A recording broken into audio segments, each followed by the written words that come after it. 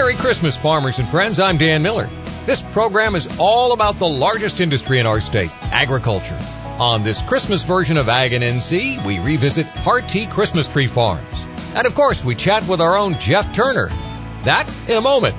Ag and NC is made possible by Ag Carolina Farm Credit, First Choice Insurance Partners, and the North Carolina Department of Agriculture and Consumer Services. Got to be NC. Find links to those folks on our website, agandnc.com.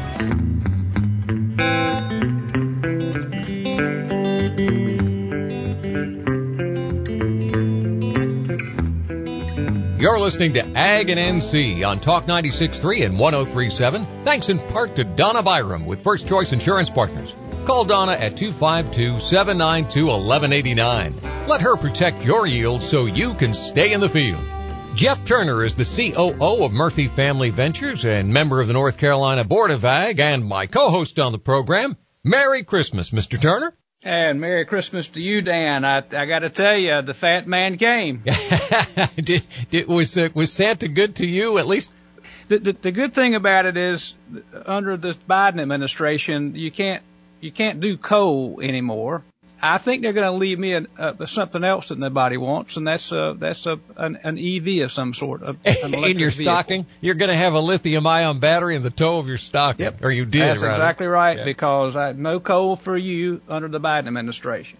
Men of a certain age are very difficult to buy for, so God bless the women, the children, and all the folks who try to buy us gifts. I'd say they did pretty good this year. Yep. For the boy I've been, I suspect I fared pretty well. Do your family have any Christmas traditions that I will share that I grew up in a family that celebrated Dutch, and we always had Christmas Eve. Santa came for the children on Christmas morning, but other than that, it was gift exchange Christmas Eve. I miss that because that's not something that that's not the way it works in my wife's family, which is what we follow. When Josh and then Jake came along at our house, Linda and I had traveled all those years before we had kids. Mm-hmm. We were always going to someone else's home, and I made a proclamation: if you want to see us at Christmas, we'll be home with our kids. You're welcome to come. And so from that point on, we always had Christmas breakfast at our house and the gifts and that sort of thing.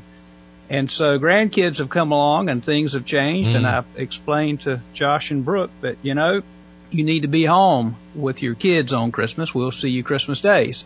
So you're on the road today? Yes. Hey, let's talk about 2023. It's not quite in the rearview mirror yet, but we'll take this week's program and next week's program, kind of hit a couple of issues that have been issues.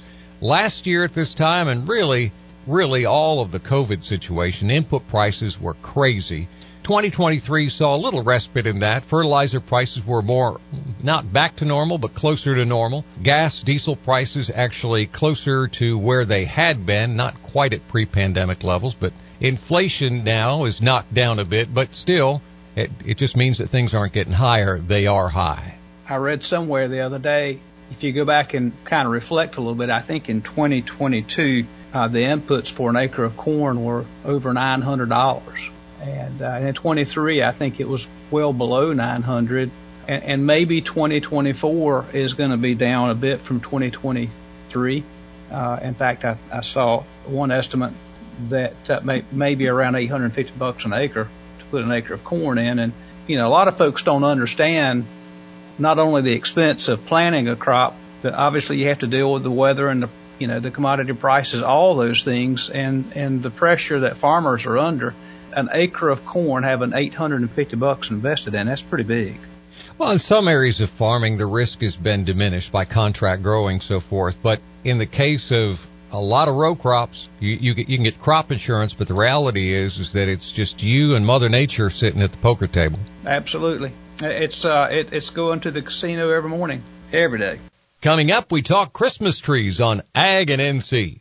Bill Carone Cars in Wallace is the only Chevy GMC dealer in eastern North Carolina to become an AgPack dealer, which means that any farmer who buys a vehicle at Bill Carone is eligible for more than $30,000 in savings on products you probably already use, everything from crop products to tires. Check out the advantages of the AgPack program at Bill Carone Cars in Wallace or online at BillCaroneGM.com.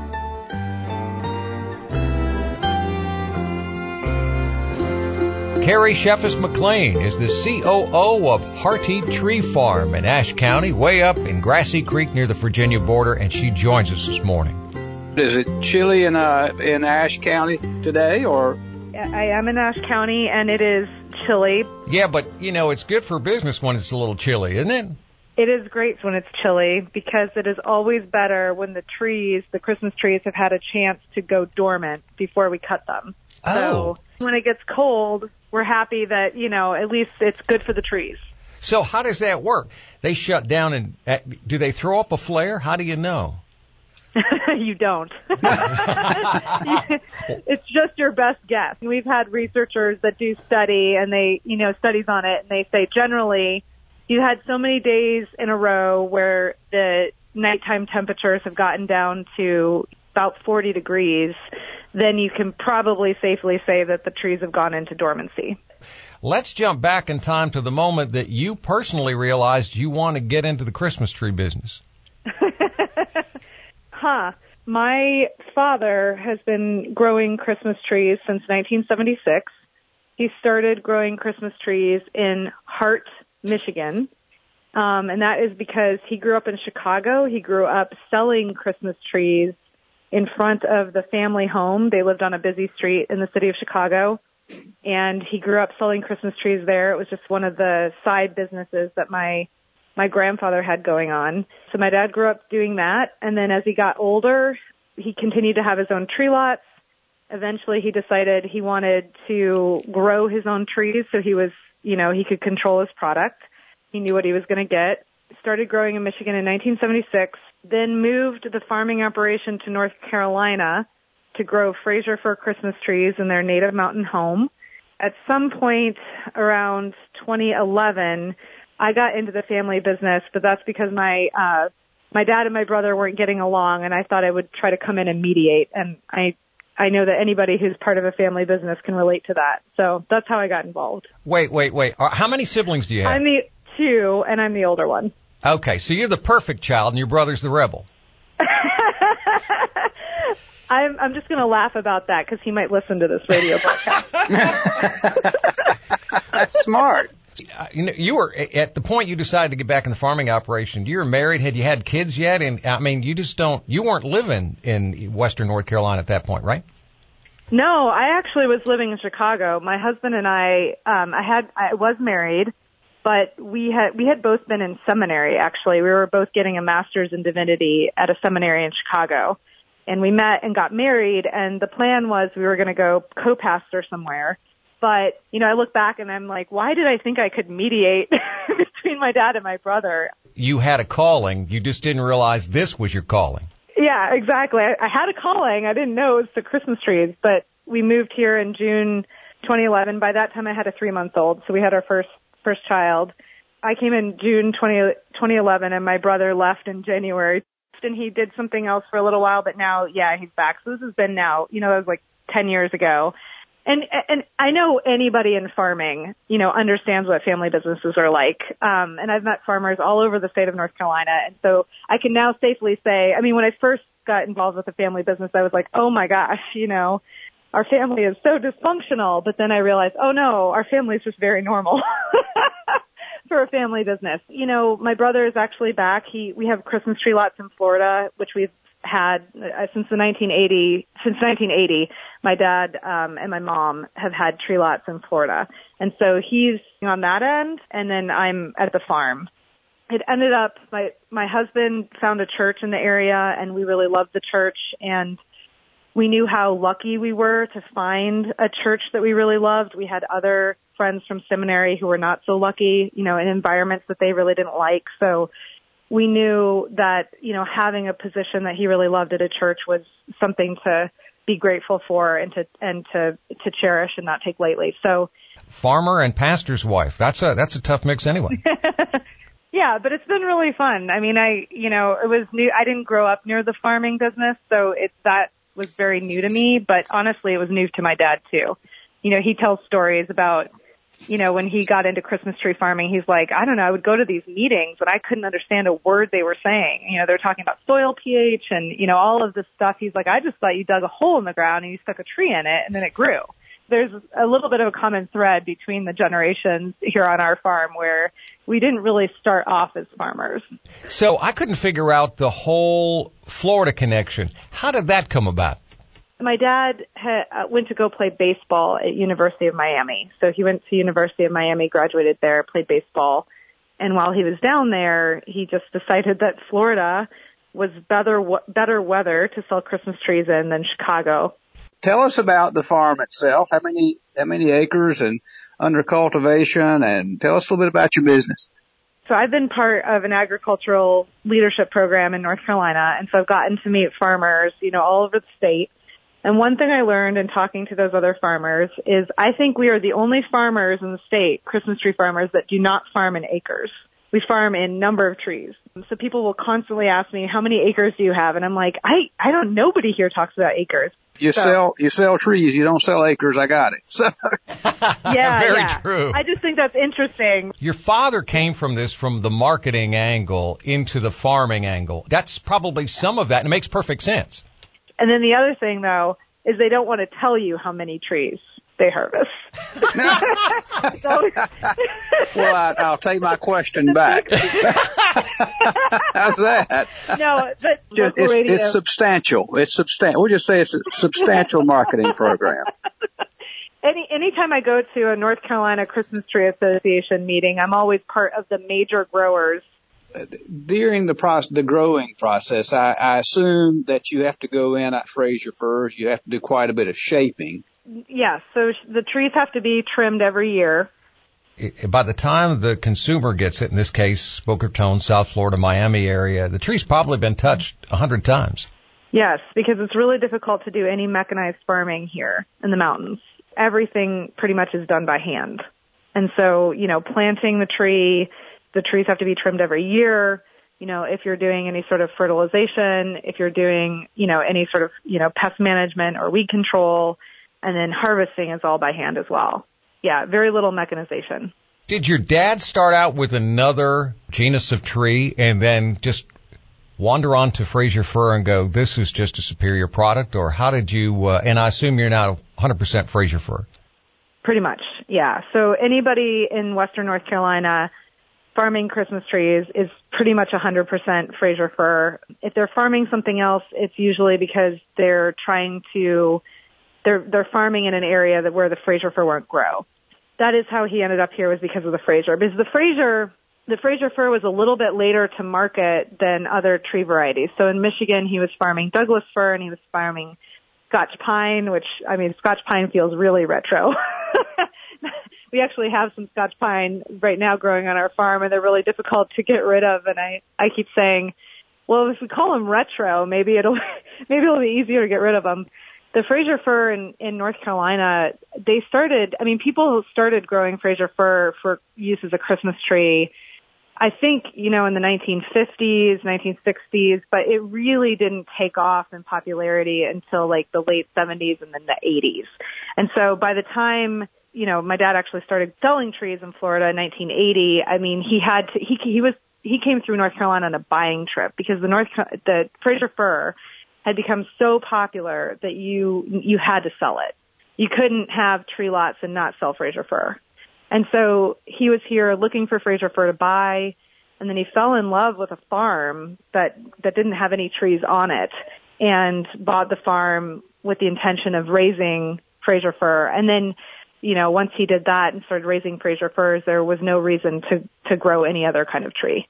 I can't imagine the difficulty of managing a seasonal business the size that you all have. How many locations in the Miami Boca Raton area do you have?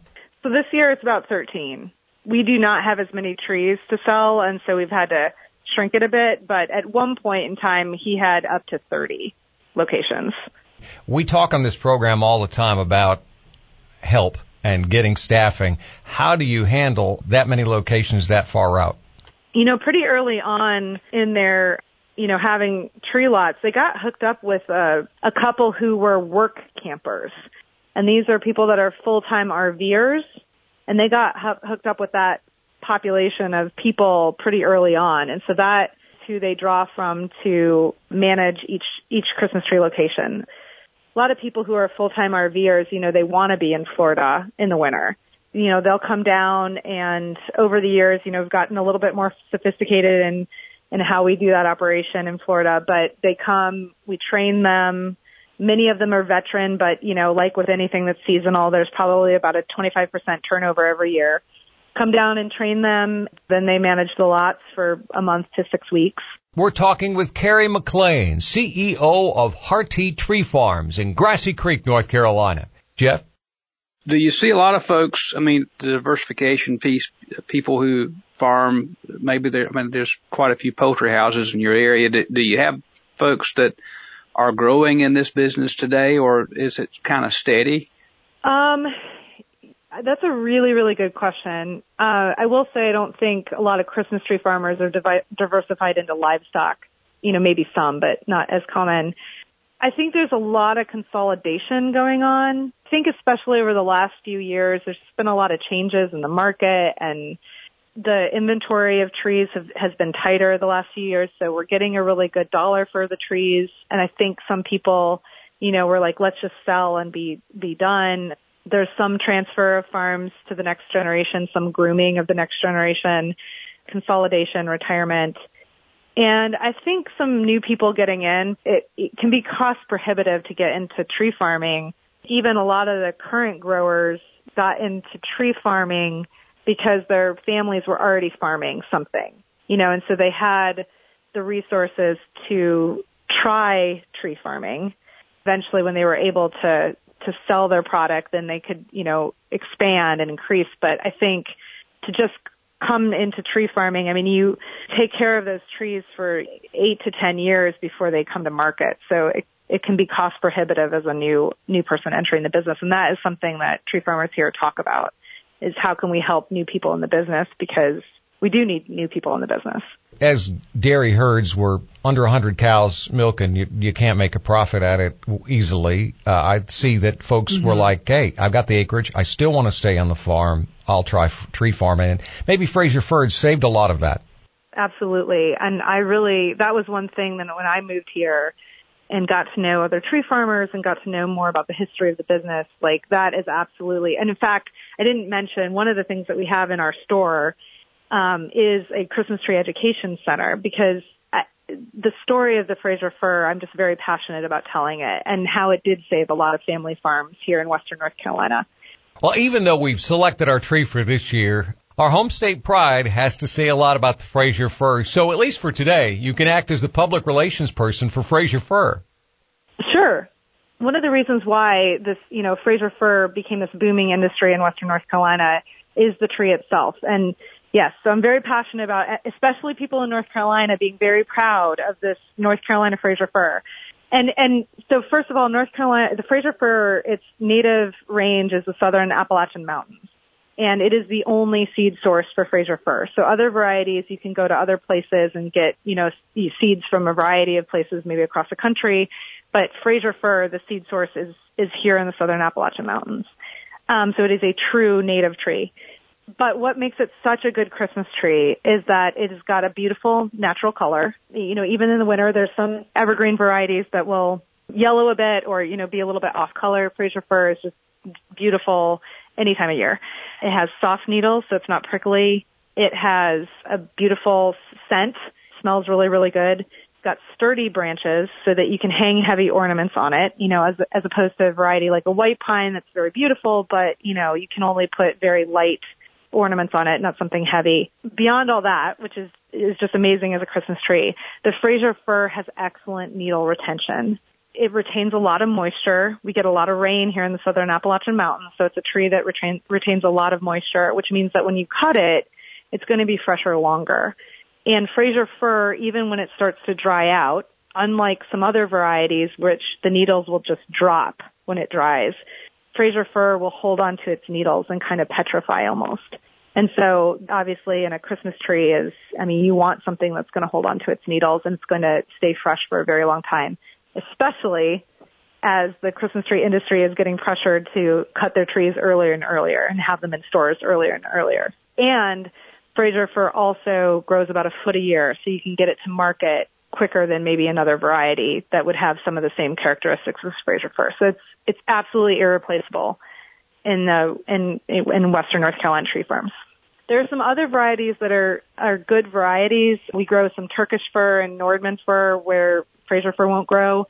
But here in our region, they bud out too early and can get frost damage. So it takes a lot longer for those varieties to grow in our area because there's some years where they don't get to because their new growth has died. In my family, my parents never took a tree down before New Year's, just usually New Year's Day. How do we hang on to them that long? Sure, and I would say just water. Make sure that your tree has fresh water, it has water, and then it should be good to go. Give us the website to find out more. Even though Christmas is over, we can find out more about Hart Tea Tree. The farm website is harttreefarms.com. The store website is the old store at grassycreek.com. So one or the other and find information about us. Carrie, thank you so much for your time today. Thank you. It was good to talk to you guys. Carrie McClain is the COO of Hart Tea Tree Farm. And that's the Christmas edition of Ag and NC. Subscribe to our longer free podcast version on Apple or Spotify or download the IBX Media app. Details on all that and links to our sponsors on our website, agandnc.com. Thanks to Ag Carolina Farm Credit, First Choice Insurance Partners, and the North Carolina Department of Agriculture and Consumer Services. Got to be NC. Agriculture in North Carolina, copyright 2023, Interbanks Media. For Jeff Turner, myself, Dan Miller, make it a Merry Christmas.